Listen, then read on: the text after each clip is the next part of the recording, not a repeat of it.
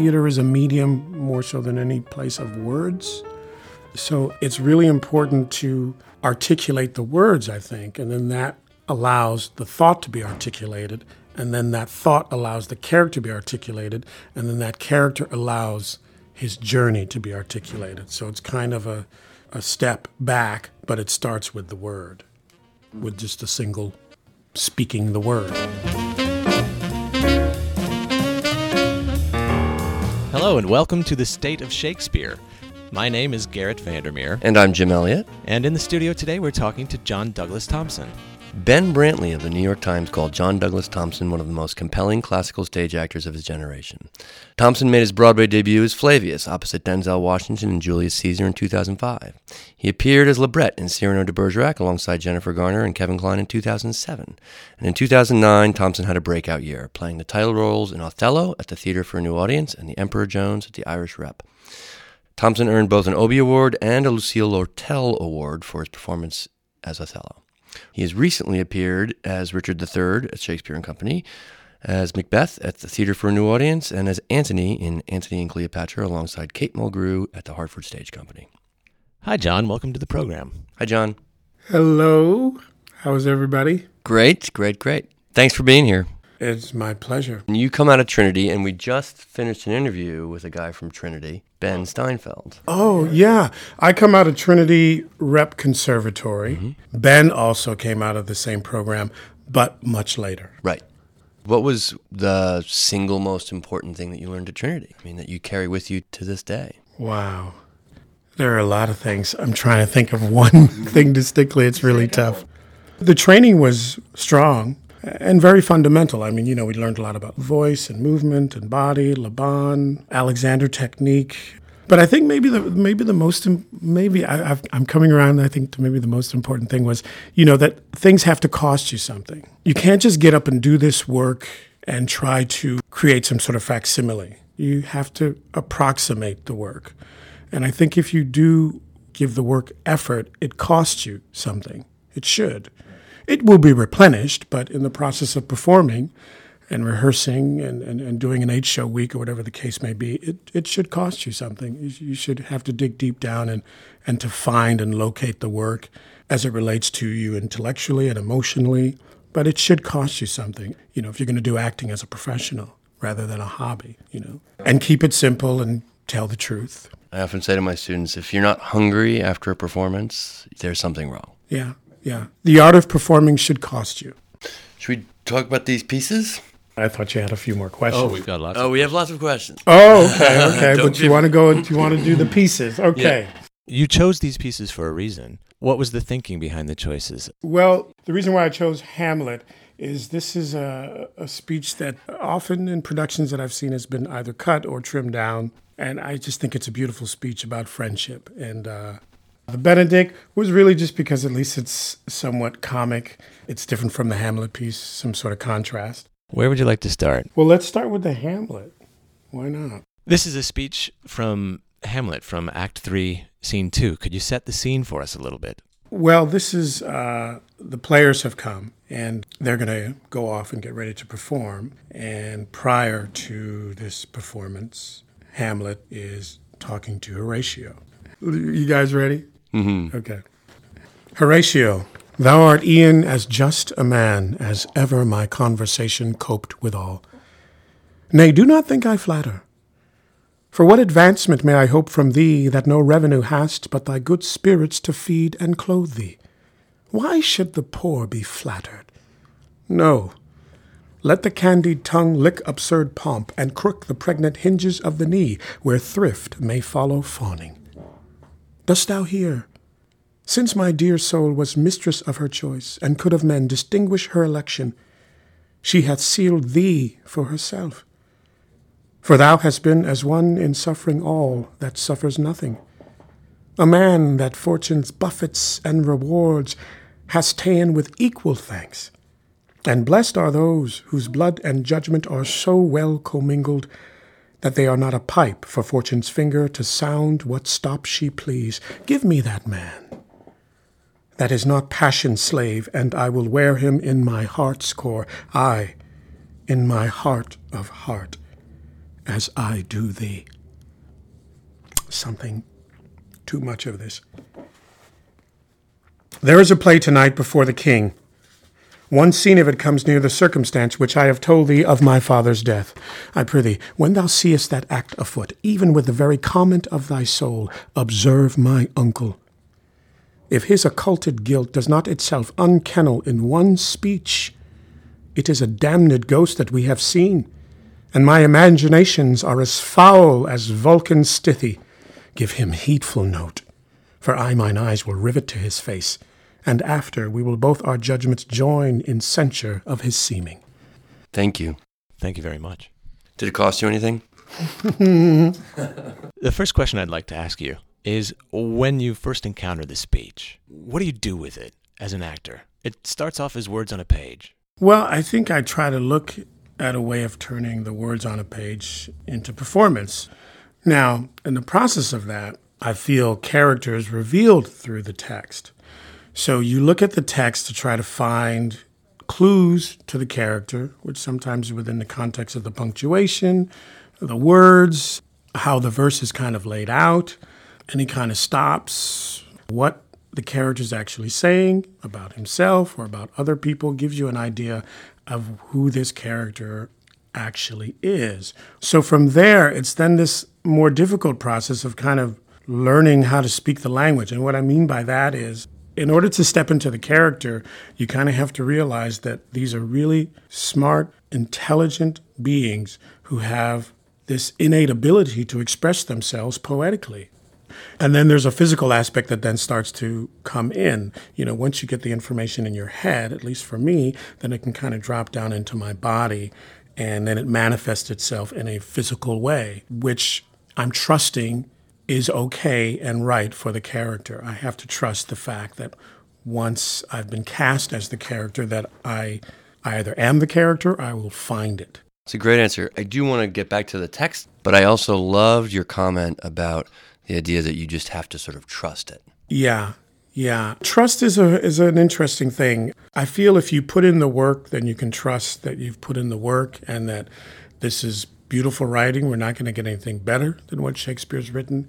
We're not going to get anything as dimensional as what he's written. We're not going to get anything as close to who we are than what he's actually written. So those things you can kind of trust. It's not like you're dealing with a not so good writer. The other part of the trust thing for me is the amount of work that you put in. You know, you put in a lot of work, and then you get to a point where, okay, I can trust all of this because I've put in the work. So I find like trust is for me there's two phases to it, you know. Yeah. The immediate trust I have and then the trust that I build. To go specifically into textual things with the speech, do the mid-stops, there's 8 mid-stops? Mm-hmm. Do the mid-stops tell you any? Does that help? You know, it helps me. I mean, here's the thing. I think that technically you can kind of understand this, you know, punctuation and mid-stops and breathing at the end of a line, breathing at the beginning of a line. I mean, there are many different ways to look at this. And they're useful. They're useful in a process of rehearsal. And we all understand them as some kind of rules that people have come up with as far as speaking the verse and accessing the character. But they don't always have to be followed. Like there's this mid-stop here, I think, after on line 71, whose blood and judgment are so well commingled that they are not a pipe for fortune's finger to sound what stops she please. And then there's a period, and it's right in the middle of the line, and then the next portion of that line is give me that man. There are a couple of ways you can look at that. You can say, to sound what stops she please, give me that man, and go right into the next thought, right, which sometimes that suggests. But you could also have an end stop and have a pause, to sound what stops she please, and then have something, give me that man. I'm not so much a stickler for rules as I am for trying to be truthful to the character in the moment. When you are creating the role, right, and you see those mid-stops or you choose to do a mid-stop, do you look for a physical action to fill that moment? Well, sometimes it can be a physical action, but let me back up a step. Sometimes you look at text, and because whenever I decide to do a play or I get a role in a play, I'll buy every copy or every different version of that play, from the folio to the Arden to the annotated. version to the Verarium version. I mean, anything I can get my hands on. And the punctuation changes almost in each of them. Now, getting back to your question in the sense that, yeah, if I see a short line on a script, I can say, oh, okay, maybe this is suggesting of some physical action. Whether it's a touch to the face or, you put your hand out, you put your arm around the person, and you move to another area of the stage and then start the next sentence. And I think those are some of the clues that you can find out within the language of the text, And sometimes you have this period in the middle of a line, and that can suggest, a quick movement onto another thought or a total end stop of the thought before the new thought begins. Sometimes you have lines that have more feet than the necessary 10. So I think he has one from his speech. Yeah, and so that could also mean, something is really going on, something intense is going on, or something emotional is going on, and it just needs more of the focus of the character to get that in. Not faster, but it just requires maybe something's happening emotionally or physically or intellectually to this character. When you're looking at a speech of this length, do you break the speech into beats? No. I break it into thoughts. If you want to call thoughts beats, then so be it. But that's the first thing I look at when I look at a speech. I try to find where the thought begins and where it ends, and then the next thought begins and where it ends, and how one thought leads to the next thought. Now, if the thoughts change, if the thoughts are grouped together, like you have 5 separate thoughts that are about the same particular subject matter, but then all of a sudden there's a new thought that has nothing to do with those other 5. That to me signifies an interesting beat, either for the character, like there's an interesting beat here. What, 74? Yes, where, okay, in my, give me that man that is not passion's slave, and I will wear him in my heart's core, I, in my heart of heart, as I do thee. And then right after that line, there's a hash mark, and there's something too much of this and another hash mark at the end of that. This is obviously a beat. Total change. So you recognize that, and then you say to yourself, what's going on there? Yeah. That's a clue. I need to figure this out. It's obviously a beat, and you say, okay, that's definitely something's going on. I don't know what's going on, but something's going on. And hopefully through the process of rehearsal and trial and error. Figure it out. And that's the other thing, like I end up failing a lot more than I end up succeeding in the process of trying to find something, So there are many choices that I come up with, and almost 90% of them, maybe 95%, don't work or aren't appropriate. But I have to go through that process to find the 5% of the choices that would be appropriate with the cast, with this whole collaborative effort that we call theater. Talking about some specific word choice, there's a line, 63, which is very interesting to me. 63, since my dear soul was mistress of her choice? That line? Yes. Okay. The choice to describe Hamlet's own soul as mistress is interesting. If that line were read, since my dear soul was master of his choice, it would be different. So why mistress of her choice? Well, by using mistress, it's much more, it's softer, it's more maternal, it's more loving. It seems to connote a more feminine side of Hamlet. To me, the overriding thing in any speech is the thought. Now, you can look at the thought and go inside of it and then find aspects of character. But theater is a medium that is wholly dependent on words. So it's not television or film, which depends on images. So you could look at this and say, you can take a word and you can dissect it and then try to wrap yourself around that as that being a core for the character. And it's typically not. The word it's interesting that he chooses to use that word. Beyond that, the word may have no more meaning than Hamlet using it as a selection. The way I'm going to describe this is I'm going to use mistress instead of master, because that's closer. When I hear you speak that speech, my ear goes to so many instances of alliteration. And I feel that you really bring that out. You bring that to the fore. Is that something that is on your radar as a performer? Well, we talked earlier about like it's theater is a medium more so than any place of words. So I think it's important that those words be heard and understood, so that, we understand there's consonants and there's vowels and the consonants, really clip because they begin and typically end words. So I think it's important to really have an understanding of consonants and vowels and how they play in the makeup of a word and in the makeup of a sentence and in the makeup of a thought. But I remember in school how it was really important to get the consonants, you know what I mean? We were always talking about consonants and also vowels, but really consonants and keeping the thought up, lifting the thought up so that it doesn't go down and giving some variation to the sentence or the thought as you're reading it. And I still have, these are things that are constantly in process. We're constantly working on our craft, right?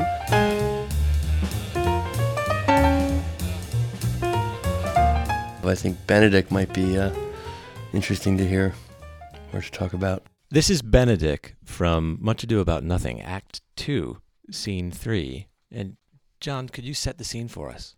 This is the speech before the gulling scene. So this is a speech that Benedick gives. He's alone in the arbor, I believe. I think it is. In the arbor. This is an arbor. It says the arbor. It could be anywhere. Okay. I do much wonder that one man, seeing how much another man is a fool when he dedicates his behaviors to love, will, after he hath laughed at such shallow follies in others, become the argument of his own scorn by falling in love. And such a man is Claudio.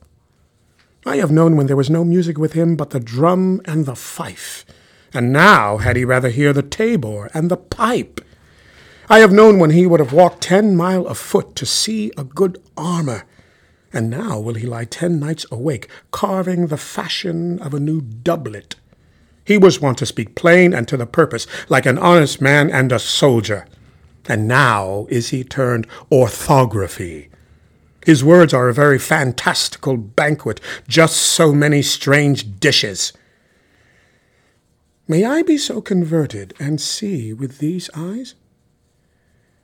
I cannot tell. I think not. I will not be sworn but love may transform me to an oyster, but I'll take my oath on it, till he hath made an oyster of me, he shall never make me such a fool.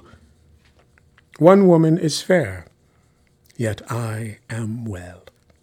Another wise, yet I am well. Another virtuous, yet I am well. But till all graces be in one woman shall not come into my grace. Rich she shall be, that's certain. Wise, or I'll none. Virtuous, or I'll never cheapen her. Fair, or I'll never look on her. Mild, or come not near me. Noble, or not I for an angel.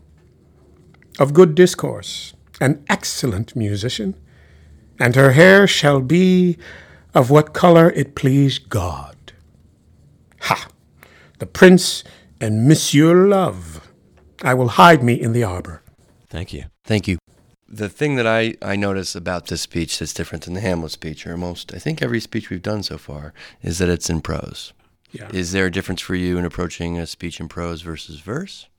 Well, I think sometimes in verse, you're more aware of certainly line endings.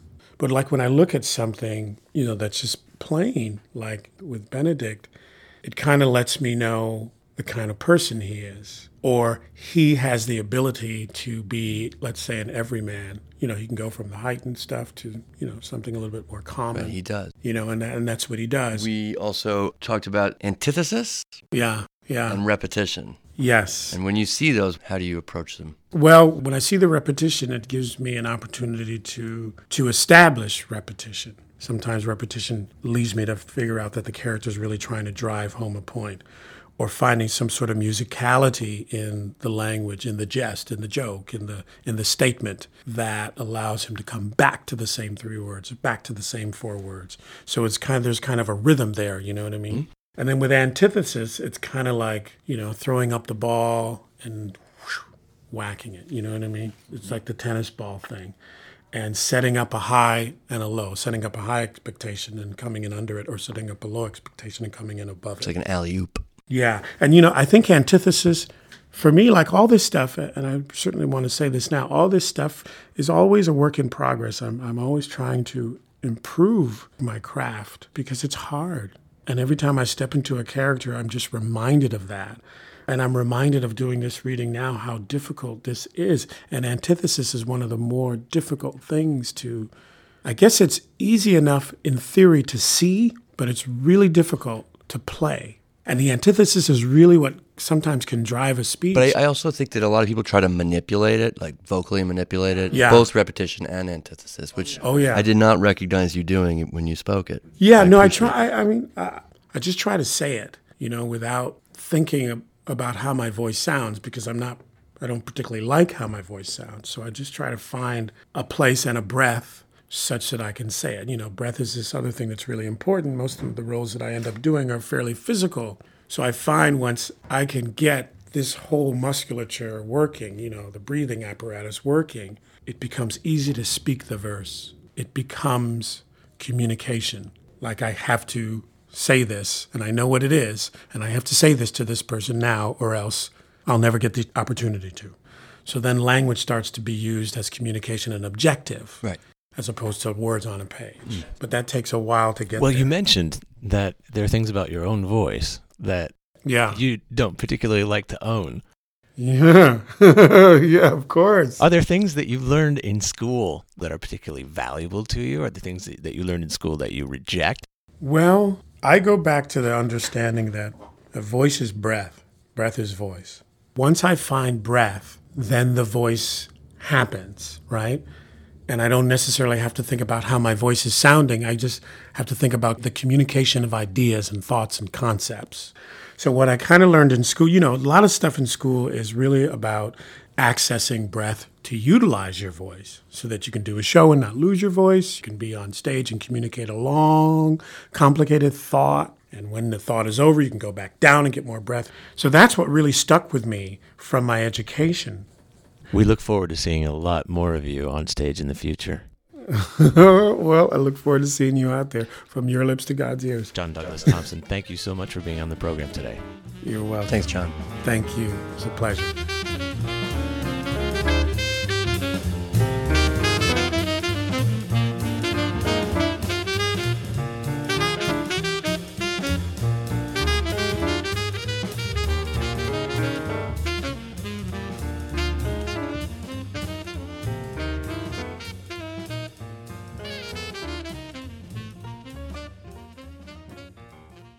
Thanks for joining us for the State of Shakespeare podcast. We invite you to visit stateofshakespeare.com for more episodes, information about each of our guests, and the Shakespeare text you heard on the program, and much more. And we welcome you to join the discussion by liking us on Facebook. That's www.stateofshakespeare.com. Thanks for listening.